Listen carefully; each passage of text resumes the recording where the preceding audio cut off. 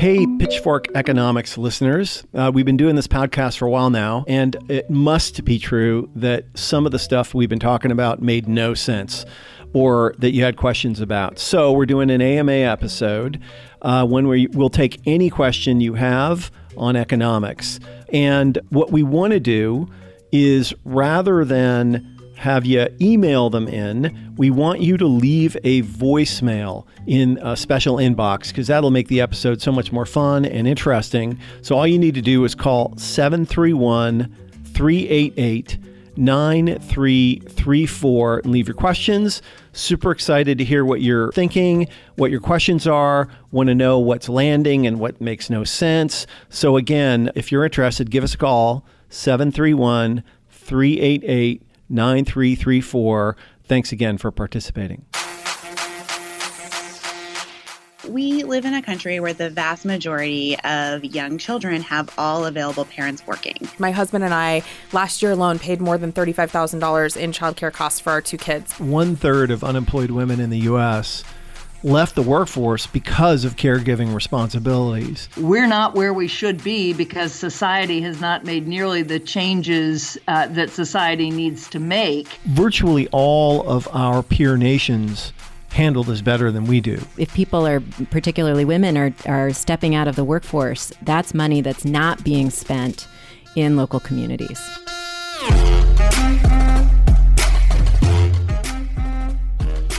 From the offices of Civic Ventures in downtown Seattle, this is Pitchfork Economics with Nick Hanauer.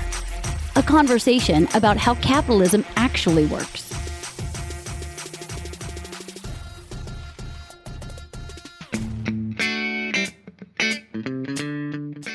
I'm Nick Hanauer, founder of Civic Ventures. And I'm Jessin Farrell, Senior Vice President at Civic Ventures and mother of 3 kids. So today, we're going to talk about something that affects really every single person in this country, and that is that it's actually really, really hard to have a family in the United States, that our policy framework is super unfriendly to things like parental leave, childcare, flexible scheduling, and so on and so forth. In fact, of all the sort of developed nations, we probably have the worst set of policies that are available, and which frames up the question for us: why does the U.S. hate families? Yeah, because it really seems like it does when you think about how our policies impact families every single day. It is really hard on people, whether you are pregnant and needing to just get some time off to be able to go to your prenatal appointment, or even needing to have a glass of water if you might be a pregnant checkout worker at a supermarket. Right. We don't do the prenatal piece well, and then that kind of follows all the way through early childhood care up on through policies, even like things ranging from land use. You might spend a lot of time commuting to your job. That's time away from your family. We do not infuse a family-friendly attitude into our policies at all in this country. And at the core of this problem has been this 40-year neoliberal obsession with extracting as much of the rents in the economy available to big corporations and rich people. And as a consequence, we've done two things. We have, flatlined wages for workers, which has made costs essentially on a relative basis go up. It's just harder to afford things. But one of the other really insidious things that process has done is it has forced all families essentially to be 2-earner families rather than 1-earner families. And of course, if both people are working, you're just gonna need more childcare. And so it's been this really terrible double whammy for families who earn less on a relative basis and work more. Yeah, that's right. And it plays out across the workforce. When I had my second child, I worked at a transit agency. So you had a workforce that had bus drivers, you had more traditional, white collar workers. There was a whole range of job functions at that agency. And the challenges for people with children were really tough. What if you were a breastfeeding mother and having to drive a bus? The agency did not have a way of managing that.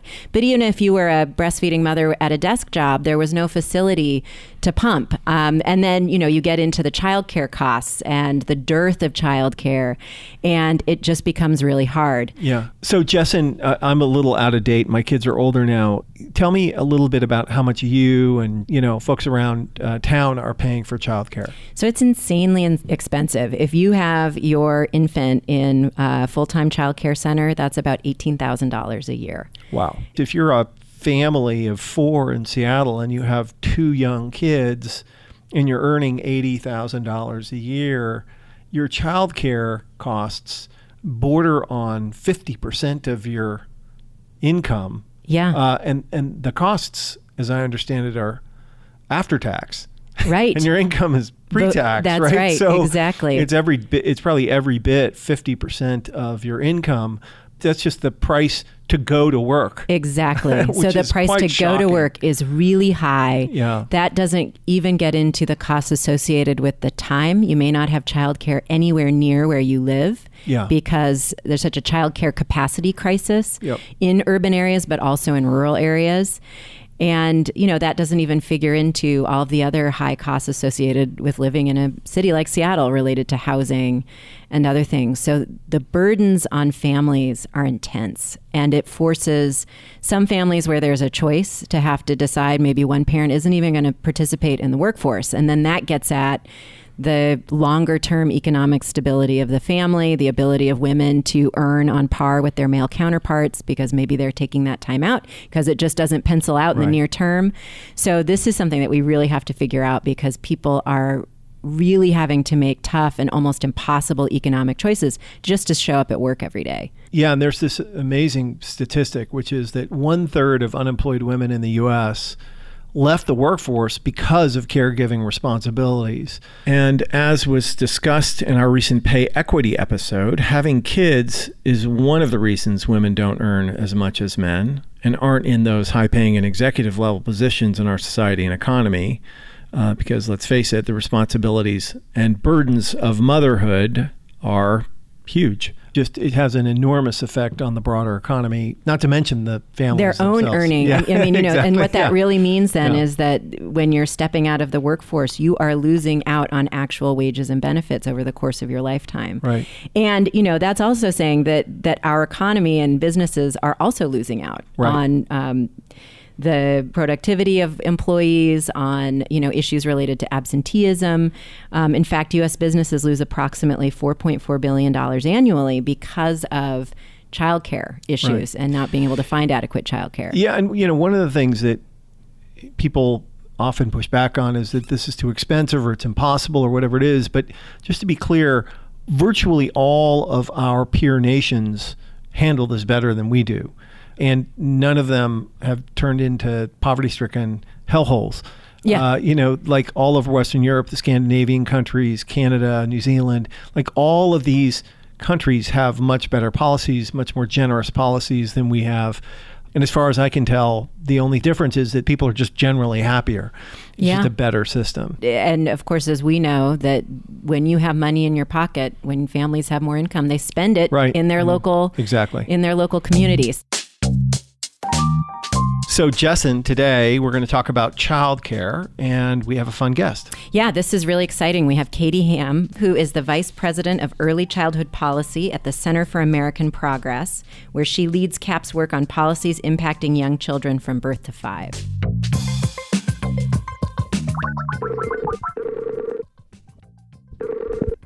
Hey. Hi. It's Nick Hanauer here. Thank you so much for joining us. Yeah, thanks for having me. So for someone who's maybe never given a lot of thought to this issue, tell us why early learning and childcare matter. Give us the elevator speech. Sure. So we live in a country where the vast majority of young children have all available parents working, which means that they're going to be spending a significant amount of time in the care of somebody other than their parent. And the child care that we have to support families in this country is really lacking. We have kind of this arbitrary idea that education starts when children are 5 or 6, and it's just not true. We now have decades of brain development science that shows that those early years are actually when children's brains are developing and forming the foundation that's going to set them up for success in life or not. So we really need to be looking much earlier, and we need to be looking at the quality of those experiences that children have, especially when they're in the care of somebody other than their parent. It strikes me, Katie, that one of the things that makes this issue so much more pressing than it was, say, 40 years ago at the dawn of the neoliberal era is that, you know, in the 60s and 70s, one person in a family could have a job and the salary that they brought home would sustain the family. And so that usually meant that the mother would be able to stay home and take care of the kids and take up a lot of that work. And that now you really can't afford to do that. That now we have an economy where in order to sustain a middle-class life in general, both people have to work. And obviously that's, you know, left little kids at home alone. Yeah, I mean, I think that, you know, the economic conditions that families are facing have shifted for sure. I think it's important in this conversation, too, that we think about women of color who've been in the workforce for a long time. And it's interesting that you bring up the 1970s because the U.S. actually got really, really close to universal child care in the 1970s. There was a universal child care bill that passed Congress that President Nixon was expected to sign. And Pat Buchanan, who was an advisor at the time, convinced him that this was a communist plan and that he should veto it. In the end, he vetoed it. He linked childcare to communism, and we're just kind of now able to have another big conversation about what should we do to solve the childcare crisis. If you could change things in the system right now, what would you do? I mean, I know that from you know, having kids myself, the issue of childcare deserts, it's really often workers aren't compensated at the right level, living wage. There's the issues of quality. You know, what would you change? Where would you start? So I think I'd start by rethinking about how we invest in young children and not making that really false distinction between K-12 education and early childhood education. So I would think about investing the same amount of money for young children. And so having, you know, a mechanism in place that allows a public investment in kids birth to 5 that funds a lot of different options for parents. Some parents want a home-based childcare program. Some parents want a center-based program.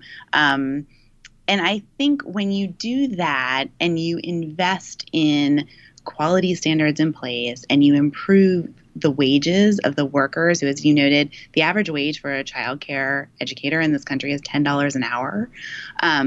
If you do those things, if you have the financing in place, if you address the quality, if you address the wages, then you can build supply and you can get to a place where, you know, it's not unaffordable. It's considered a public good, like other services that are available to families like K-12 education. So that's where I would start.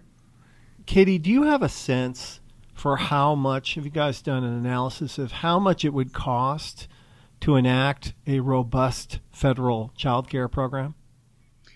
So I haven't done that research, but the National Academy of Sciences has. And their estimate is that to have a high-quality childcare program in this country for kids birth to 5, we would need $140 billion per year. That's not necessarily all public funding. You would have potentially parents paying a copayment. You would have state and local resources going to it. But that's the price tag. It's not cheap. Well, it is cheap compared to what we spend annually on stock buybacks. Absolutely. Right, with the prison industrial complex. And right. This stuff pays for itself, right? Right. So maybe we don't need to obsess about how much it costs because we know, right, you mentioned this, that investments early on are the ones that pay off the most as kids get older. So So I think you make really a great point around how we start to think of this as just part of our education system. What's controversial about that? That seems to me to be so pragmatic. What are some of the obstacles? I think when we talk to policymakers about this issue, first of all, I would say that there is growing support and growing recognition across political parties that this is an issue. This is something that families can't just be expected to handle on their own, that it's generating inequality before kids even start kindergarten. The things that we hear about the most are generally around cost. I think that argument from the 1970s that this is an affront to the family, that's still alive today. There is still an undercurrent sometimes of, well, mom should be home, or, this isn't the role of government. But I do think that's changing. I think even compared to 10 years ago, we're hearing it less and less. And what do you think is the narrative replacement? If we all agree that those two stories are old and should be discarded, what do you think is the narrative replacement? How should we be talking about this? I think it's about economic policy. If we all want to have an economy that's strong and thriving, and we want parents and families to be economically secure, and we want people to be able to have children and raise them to be successful citizens, that means we have to start investing in children from their earliest days and years. We have just a mountain of evidence that when you invest in early childhood programs, more parents are able to work and children enter school ready to learn. And so it's a twofer. You can both grow the economy today, and you can set your community, your state, your country up for economic success in the future and having a really robust workforce in the future. Interesting. So tell us a little bit about what's happening in our peer countries. There are countries that have these systems in place to a greater or lesser degree that ideally we could learn from. Who do you look to, or what do you look to as examples of stuff that's working? Yeah, so, Scandinavian countries in Western Europe, not surprisingly, made some of these investments long ago and don't differentiate between elementary school and early childhood. They have robust family leave plans that allow parents to stay home when the children are young. And then they have early education starting, 2, 3, sometimes younger. And, even countries that have smaller economies, like in South America or in some Asian countries, they are starting to invest in early childhood in a really robust way. Quebec has a universal childcare program that provides a subsidy to families to help them afford childcare that they've had for decades. So there's no shortage of models out there when it comes to kind of developing a robust early childhood program. And, we have some states that have led the way on pre-K. So you have states like Georgia and Oklahoma that serve most of their 4-year-olds in a public pre-K program. And then you have cities like DC and New York also have robust preschool programs. So we're getting there on early education. I don't think we have a state yet that kind of has the full birth to 5 piece, and it's parents with infants and toddlers that often struggle the most, both to find childcare and to pay for it. So we still have a ways to go. One of the things I thought you might talk about is the U.S. military system and the childcare that we do. So in some ways, we have a great model in the U.S. Can you talk a little bit about what happens with the military and how childcare is provided? Yeah, that's a great point. I'm glad you brought that up. So the U.S. military has a childcare program. It in the 1990s, basically the lack of childcare support in the military was considered a national security threat. And so they built a program that would support families and allow parents to work. All parents pay on a sliding scale. They have quality standards that everybody has to meet. They have credentials that early educators attain so that they learn the skills that it takes to work with young children. Parents can select home-based program centers. They have resources and lending libraries that providers can use. And I think people are pretty happy with it. I think the parents are happy. I think the educators are generally pretty happy in that system. So, it exists across the country on military bases, and it's just something that can be done. Would it be plausible to just take the military system and extend it to the rest of the country? I think that model and kind of the principles that guide it are definitely scalable. I think when it comes to oversight and some of the infrastructure that you need to get there, we have some work to do on that. But I think the principle of limiting what families pay, putting quality standards in place, and increasing wages and putting everybody kind of on a wage scale is certainly doable.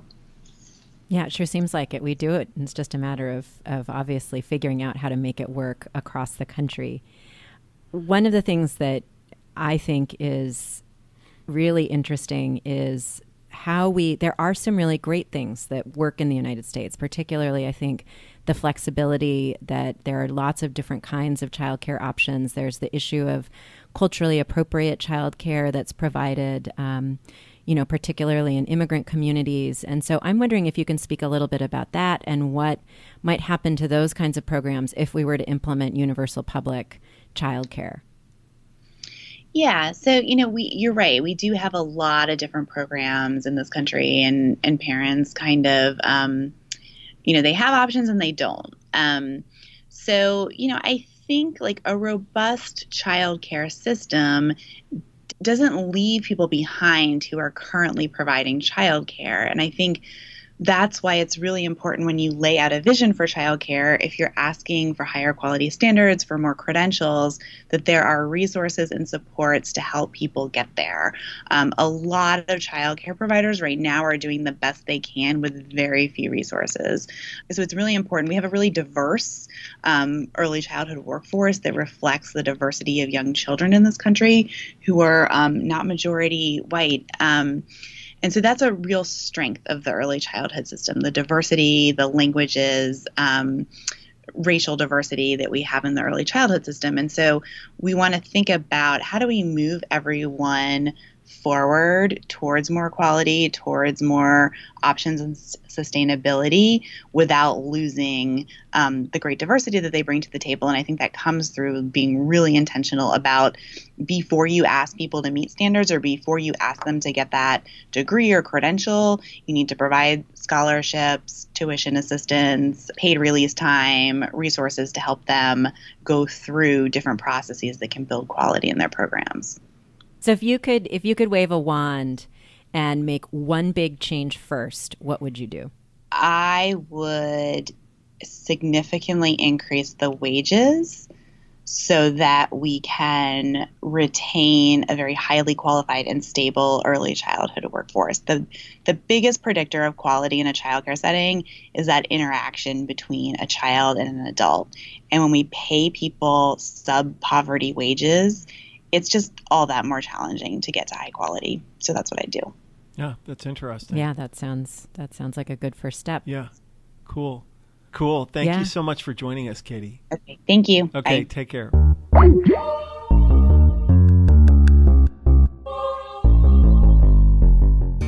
It's one thing to talk about what you can do in the face of something as large as how the American economy hates families, but it's another thing to actually work on fixing that.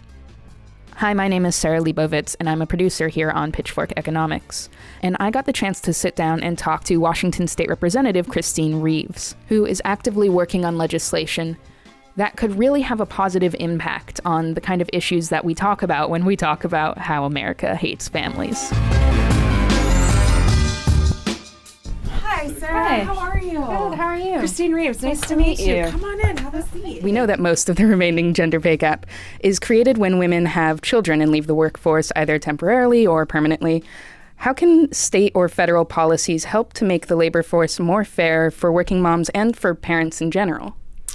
Well, that's a loaded question, but I think there's a lot of different ways that we can do that. I'm a working mom myself. I have a 4-year-old and a 6-year-old. And like a lot of working families, my husband and I are very fortunate that we have a dual income, but we had to have that conversation when our kids came. And surprisingly, I'm actually the primary income earner in my family. And so the conversation wasn't about whether or not I would leave the workforce. It was about whether or not my husband would leave the workforce, because essentially his salary was the full cost of our childcare bill. And I think a lot of folks are having those conversations. Unfortunately, disproportionately, that conversation usually impacts moms over dads. And so that means that we're losing more women in the workforce who choose to stay home with their kids because the balancing of the budget just doesn't work out. There's a lot of ways that we can be helpful. So we know right now that childcare costs actually exceed the cost of sending your kids to college in a lot of places. And so we've got to figure out how to kind of wrap all of these things together in a way that makes sure that women aren't being disproportionately impacted when we're asking folks to think about their future and how we invest in our kids. So obviously, I think a lot of people assume that because I'm a working mom and have kids of my own, that this really came up because my husband and I last year alone paid more than $35,000 in childcare costs for our 2 kids, which is crazy when you think about it, right? That's more than a third of my income going to that one thing. And when you have a mortgage payment and a car payment, and like a lot of families, I have $180,000 in student loan debt that I'm also trying to pay off. It gets challenging to really make ends meet. It does lead to like an interesting dichotomy of, childcare is so expensive, and yet childcare providers, the majority of whom are women, are so poorly paid. Right. How do you find that balance of creating childcare that is affordable, but still respecting and creating a good space for the people who provide that childcare? No, I think that's an excellent question. And come to find out that early childhood educators, childcare providers are actually representative of the communities in which they work. So it's not just women, but it's women of color, it's new Americans of different backgrounds with multiple language sets. And we know that 90% of kids' brain development happens in the ages of 0 to 5.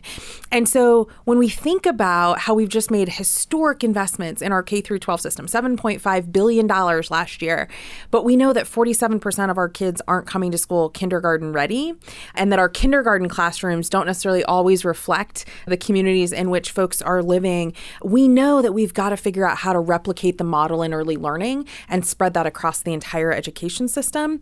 But to your point, the challenge is, how do you get high quality early childhood educators when some of them are being paid less than dog groomers in our state?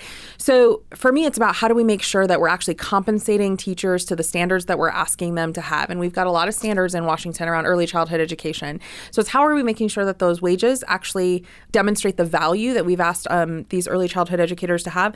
But also, again, at the end of the day, it's how do we make sure that they can feed their families too, that they can put a roof over their head, especially when we're asking them to take care of our kids. We want them to also be able to take care of their kids. And so part of this cost model conversation has to be about how we make sure we're finding balance in that budget question, I guess. So let's go into a little bit of the specifics of what you've been working on. What is the Mom Agenda? Yeah, so the Working Moms Agenda actually has a couple different pieces of legislation attached to it. So some of the bigger items on the agenda focus on sales tax exemptions. So one, sales tax exemption for diapers. So if you've had kids, diapers are fairly expensive as it is. It's not a luxury. I can't just let my kid walk around without a diaper on, right? If your kid is in childcare, you don't have an option to send them to school with cloth diapers. You have to use disposable diapers. And this was just one way, as you're thinking about how you balance your family's budget, that we thought we might be able to shave off some cost savings for working families. The second item on the agenda is what we call the tampon tax. It's really around taking the sales tax off feminine hygiene or menstrual products and making sure that those are a little bit more affordable. Again, similar concept around diapers. These are not luxury items. These aren't things that I can go through my family budget and say, I'm just going to live without that for a month. So, looking at ways that, again, we could kind of try to find a little bit of cost savings in a family's budget. We also have a big bill that's actually on the House floor calendar around diaper changing stations. My husband actually brought this issue up and talked to a lot of working dads that when you go out to spend time with your family in public places, in restaurants in particular, women's restrooms might have diaper changing stations, but you always find that the guys' rooms don't. And so my husband was super frustrated that he couldn't contribute to the family conversation. And then I ended up doing kind of the burden of diaper changing. And so introduced a bill to make sure that restaurants who are serving children's menus are complying and making sure that they're including diaper changing stations in all of their restrooms. And then the biggest one, and this is my favorite one to talk about, is how we make childcare more accessible and affordable for working families. And so we've actually introduced a series of bills, but the bill that just passed, House Bill 1344, it's known as the Washington Child Care Access Now Act, sets a very bold vision for the state of Washington to look at how we would cap childcare expenses at 7% of a family's income. It looks at how we would make sure that we're compensating that early education workforce at the rate that they actually deserve, commensurate with their education, and then looks at making sure that we're expanding facility access while ensuring quality of care. So it's a bold vision for the state of Washington. It's something that I'm really proud of the work that our business partners and our business community have come to the table over the last year around the Child Care Collaborative Task Force. It's a bill that we passed last year to bring the business community to the table to say, hey, guys, you've been missing from this conversation under no fault of their own, but we wanted to make sure that they got an invite, and we started thinking strategically about how businesses can also help us solve this problem. Because this is no longer just a mom issue. This is an economy issue. This is a working families issue. And this is an employer issue. And so I'm really excited that it's a pretty big, bold agenda. But I think it's time for us to have a conversation around how working moms deserve a little bit of attention on some of the policies that we do down here. Have you gotten any pushback on those bills? Like, I feel like all of those should be things that everyone supports. I wouldn't say pushback is the right word, but I think there's, rightly so, questions and comments. It seems, rather obvious to those of us who have kids in childcare and those of us who are raising families that these seem like good common sense bills. But what I would tell you is there's definitely a conversation about, is this government overreach? Is this taking away folks' personal accountability and responsibility for their own budgets? In the childcare conversation, there's definitely questions about whether or not the state has overregulated the market and if that's part of the reason that we're challenged with the supply and demand issue. And it's a different conversation than we've had in Olympia.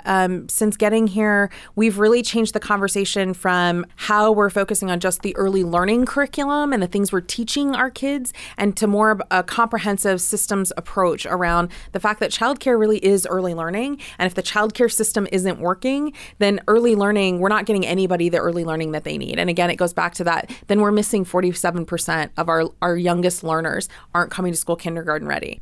I mean, I don't know if you know this, but our state budget, about 53% of our state's budget goes to K through 12 education. About 15% of it goes to higher education opportunities. Only 1.8% of our state budget goes to early childhood education. And yet we know that 90% of a kid's brain development happens in 0 to 5. So we want to talk about things like closing the opportunity gap and making sure that the children farthest from opportunity get best starts. This is one of the ways that we're going to know that we've hit it, if you will, when those kids are actually showing up to school ready to learn. For sure, we have a lot to do, but folks like Representative Reeves are, at least in Washington State, are clearly making these issues a priority, and we have to support her here and the legislation she's working on at the state level. And folks should support in states across the country similar legislation to hopefully make some of this happen around the country.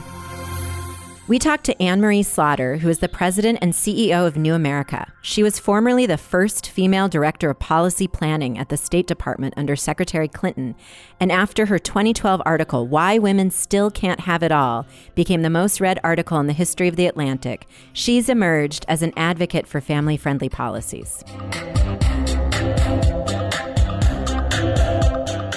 You had I'm not sure if it was good fortune or bad fortune to write the most read article in The Atlantic's history, wasn't it? Why Women Still Can't Have It All. She kicked up quite a thing at the time. I remember reading it. So let's start by asking the question, can women have it all now? Yet? No, but I would say nobody can have it all. It's funny. That article was entitled Why Women Still Can't Have It All. And it was actually intended to say we're not where we should be because society has not made nearly the changes that society needs to make. And of course, that nuance was lost on most of the audience. And so I now get introduced as the woman who thinks women can't have it all. But I think,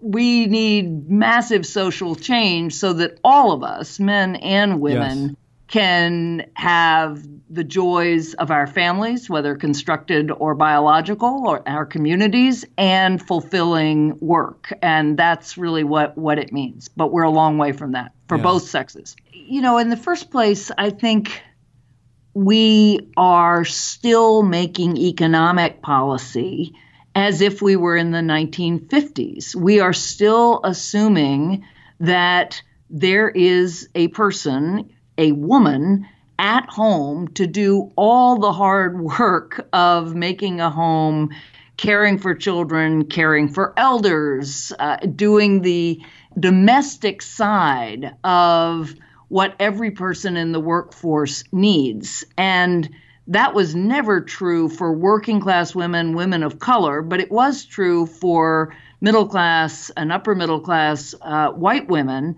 And in the 1950s, we are now almost at 2020. The only way that middle class families have stayed afloat has been to send women into the workforce, which has been good for lots of women, but it has made family finances even more precarious because there isn't a safety net now if something happens to either parent. And we don't have child care. We don't have family leave. We don't have elder care, family accounts, any of the things that clearly a society that thought, well, everybody in this society is producing income, working for income some part of the time. Clearly, we have to have a system of care, the kind of work that generally doesn't get paid. You know, I read your article in 2012. I was running for office the very first time. I had a 2-year-old and a 4-year-old. And as we were doorbelling my neighborhood, I would often get the question, well, who's going to take care of your kids when you're down in Olympia in the legislature? Recognizing, of course, that my male colleagues were probably not getting that question. And so you make this great point around caregiving and how that has to become something that is valued both for men and women, right? I think that's part of the key here. We name this episode, Why Does the U.S. Hate Families? But at the same time, so much of this still is about women. Do you think that anything has changed in the last 6 years, or is it are the circumstances that gave rise to your article in 2012 still the same, I should say 7 years, as they are in 2019? Yeah. I mean, I think it is getting better as millennial men move into their parenting years. They are much more engaged. The women they're marrying are much savvier about what can happen if you don't set patterns of equality very, very early. I always use the example of it's like doing the taxes. Whichever member of a couple does the taxes the first time, he or she will do them forevermore. So and childcare is similar patterns. You have to get into those rhythms early. And also, 40% of women are the primary breadwinner in their households. Now, a lot of those are single mothers, but a lot are not. So that's changing too. But we still don't have either the infrastructure of care that we need, nor do we have the social attitudes that recognize that investing in the next generation is just as important as investing money for pay. Right. So one of the questions I have, and to be clear, let me just say, I think it's worth underscoring that we idealize the 1950s. Yes. Right. Yes, we do. But just for purposes of discussion, let's accept that stylized, idealized idea in our heads, right? That, you had an economy which permitted one person to go to work and earn a living, and another person, whether it was a man or a woman, frankly, stay home and do the care work. And we had that for a period of time, and we set up a bunch of norms of behavior and policies to support that construct. A question in my head is, would you want to go back to an economy that could, where a family could support itself with one earner and one person could stay home and do all the care work? Or would that be a good thing? There are a couple of levers here to pull, right? One is to try to return to an economic construct that permits that arrangement. Another is to accommodate the existing economic construct, which does not permit that for most people, for most families, both people have to work. And then you account for care in a different way. So if Anne Marie was in charge of everything, what would you do? So I would create an economy where 50 hours of work a week would support a family. Mm-hmm. And then I would create the social norms that said how you divide those 50 hours between two people is entirely up to them and is dependent on their personalities and their desires rather than their genders.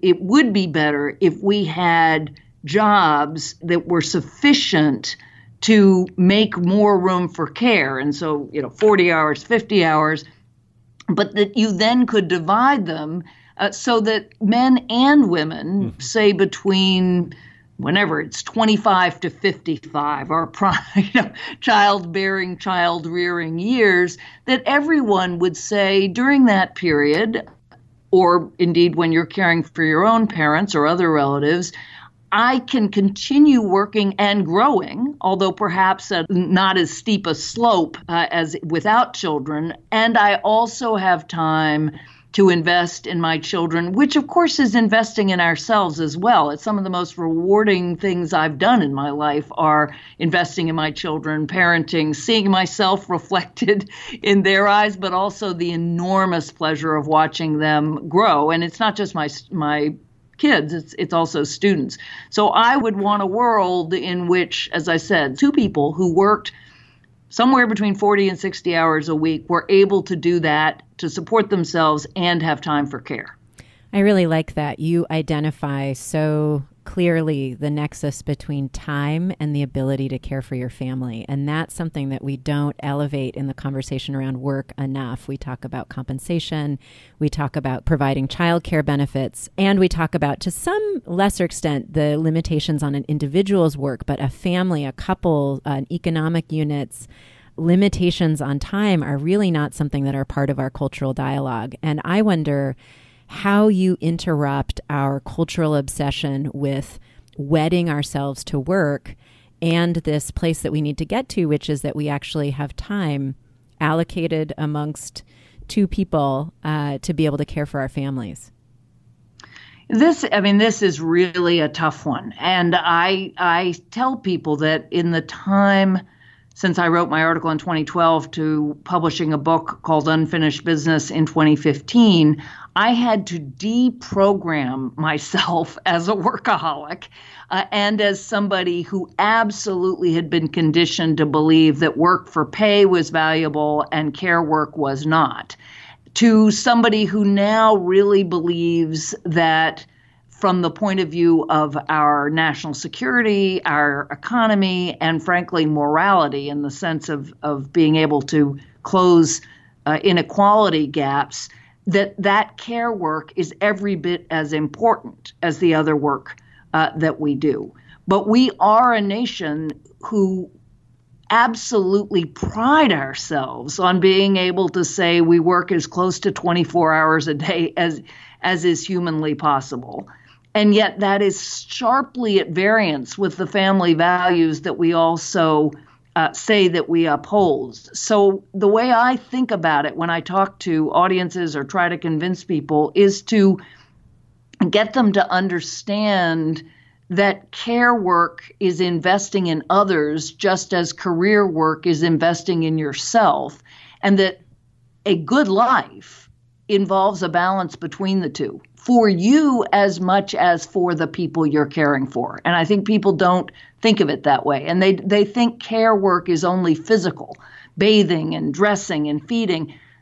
A, that's only a relatively small part. And B, even that kind of physical work is the platform on which you teach your children or you engage people, you actually have that fabric of human interaction, which is deeply satisfying to both parties. I mean, not every minute of every day, I'm realistic, but it is ultimately at the end of our lives, that human connection that we forge is as important to us as our bank accounts. Absolutely. In rereading your article, it reminded me of the extraordinary amount of effort that my wife and I had to apply, as apparently you did, to getting our son to do and turn in his homework. And oh, yes. And one of the really profound sort of lessons that I've taken away from raising children is, if it was as hard as it was for my family, where, by the way, my wife did not work, and where all the resources in the world were at our disposal, it was that hard for us to get our son to do his homework and turn it in. The challenges for a family with less resources and less flexibility than us, it's just insane, right? And we just have to find a way to confront that reality and those difficulties. I do find myself retreating sometimes with respect to issues like this to ideas like, should we pay people for care work? Would it be helpful to give giant tax exemptions, for instance, to people who choose to stay home and care for their children? Is that a good idea or a bad idea? Well, this is tricky. And again, we should not assume that policy changes will do all the work for us. Yes. Indeed, as we were just saying, you got asked, who's going to stay with your children when you're going down to Olympia? Men didn't get asked that. We have a lot of work to do around cultural expectations as to who is going to do care work, or those kinds of tax exemptions will in fact drive women out of the workforce and into the home. And unless we do this equally, we're going to be going backwards. But there's also the point of not commoditizing everything, right? To think of care as a commodity like any other. So you pay for your groceries and you pay for care. No, care is the heart of human connection. I think care jobs should be far better paid. And I think people who are caring for others should be part of Social Security. I think their work should be seen and valued. But I don't think it only has to be valued in money. And I'd much rather have a world in which people looked at someone who did only worked and said, what a narrow, sad human being. What a person who's missing out on some of the best life has to offer. That would be a better change than suddenly saying, well, care work is work and we're just going to pay for it no matter who does it. Yeah. Yeah. One of the things I've been thinking about as I'm listening to you speak about this is that it's not just that we need this cultural interruption of that situation, but also that the way we apply it from a policy standpoint by sector really matters. What does the ability to have more time for your family in the construction sector look like versus in a state legislature versus in academia? And so how do you balance I think the need for nuance by sector with this more broad universal value of elevating care as an important thing? Yeah, I think you're right to point out that different sectors do need to be treated differently. I mean, I was an academic for 20 years, and that's kind of the perfect flexible arrangement that is also high prestige and high paid, where you have to show up to teach classes and you have to show up for certain meetings, but other than that, you are paid for what you produce in terms of being a good scholar, doing your research, teaching good classes, but on your own time. But that would not work in construction, right? You can't just say, okay, the roofer is going to come in, whenever she wants to, and the plumber is going to come in whenever he wants to. You won't get a house. So I think in some ways we need to say that good work, right? Let's think about good work for everyone in our society. Good work is work that allows you to grow in your work and to maximize your productivity and your personal development, but also to have other parts of a life. And again, not everybody's going to have kids, although everybody has parents, but other people are going to want to invest in their communities and invest in others in different ways. But then different sectors will have to be able to adjust as they need to. And we may need to do things like have a family care account, where this is something Ai-jen Poo and the National Coalition for Domestic Workers and the organization Caring Across Generations have suggested, that the equivalent of Social Security in this century should be a care account where the government puts in some money and you put in some money, where you have the ability to take time out as you need it. Some of that will be emergency, but some of that will simply be, being able to be home at 3:00 when your kids come home from school, and then go back online later when you need to. Again, that doesn't work for building a house, but there's a lot that it can work for. And that's definitely one element, the ability to take the time. But as you're talking about a roofer or even a state legislator or anyone else, any female, you would want to make sure that roofer is able to pump, should she have a baby, so there are all of these really specific nuances that go into creating a society that actually allows for work and the economic self-determination that comes from being able to have a job. Right. Exactly. Yeah. So this was a fantastic chat. Thank you so much for taking time out of your very, very busy day to chat with us about these issues. They're super important. It's so great to get to talk to you. Yeah. Thank you, Anne-Marie. It's really a pleasure. Thank Talk you. soon. Okay. Okay. Bye-bye. Bye. Those were great discussions on how tough it is for families to have economic security in the United States relating to childcare, paid family leave. There's just a bunch of stuff that we are not doing right. Yeah. Yes, indeed. And it really does sort of come down to who do we collectively want to be able to participate in the economy, and at what cost? Because even when people sort of have permission to participate in the economy, if the trade-offs make no sense, then they rightly won't. And I just don't think that makes any sense whatsoever. And there's this really interesting intersection between cost and time that both interviews alluded to. Anne-Marie Slaughter talked about what would it look like if we had families work just 50 hours a week between two parents, right? So that they could really be able to care for their family. And if we paid them enough so that it would work that way. Yeah. And then, of course, we had Katie Ham talking about just how expensive childcare is and how hard it is to find childcare. And so there's this intersection between the time and cost burden that we're placing on families that just makes it really tough. And then the other thing that I thought was really interesting about Katie's interview was this idea that there's this arbitrary distinction between education starting at 5 as just, this age, that it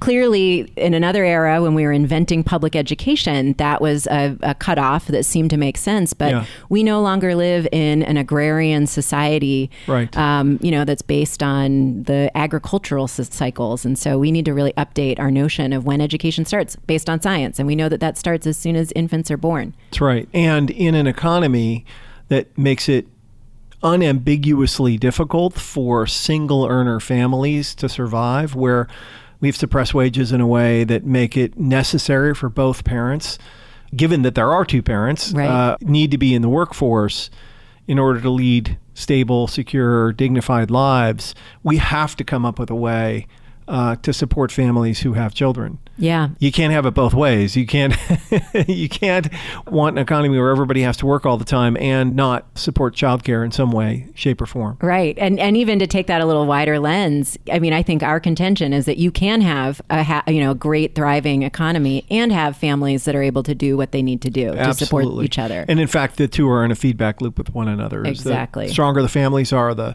stronger the economy will be. And again, Justin, let's not forget that it's not just about childcare. It's also about scheduling practices. It's about an overtime threshold that either gets you home after 8 hours of work or pays you a lot for the sacrifices you're making to be there for more than 8 hours. Certainly helps you pay for the childcare necessary to stay overtime. It's about paid family leave. It's about all the other things that go into having a stable and secure family life while participating in the workforce. Yeah, that's exactly right. At the end of the day, this is really about the workplace needing to adapt to the 21st century.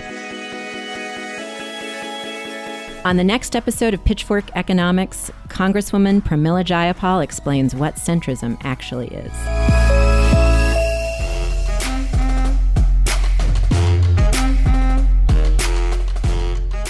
Pitchfork Economics is produced by Civic Ventures. The magic happens in Seattle in partnership with Large Media, that's LARJ Media, and the Young Turks Network. Find us on Twitter and Facebook at Civic Action and follow our writing on Medium at Civic Skunkworks. And you should also follow Nick Hanauer on Twitter at Nick Hanauer.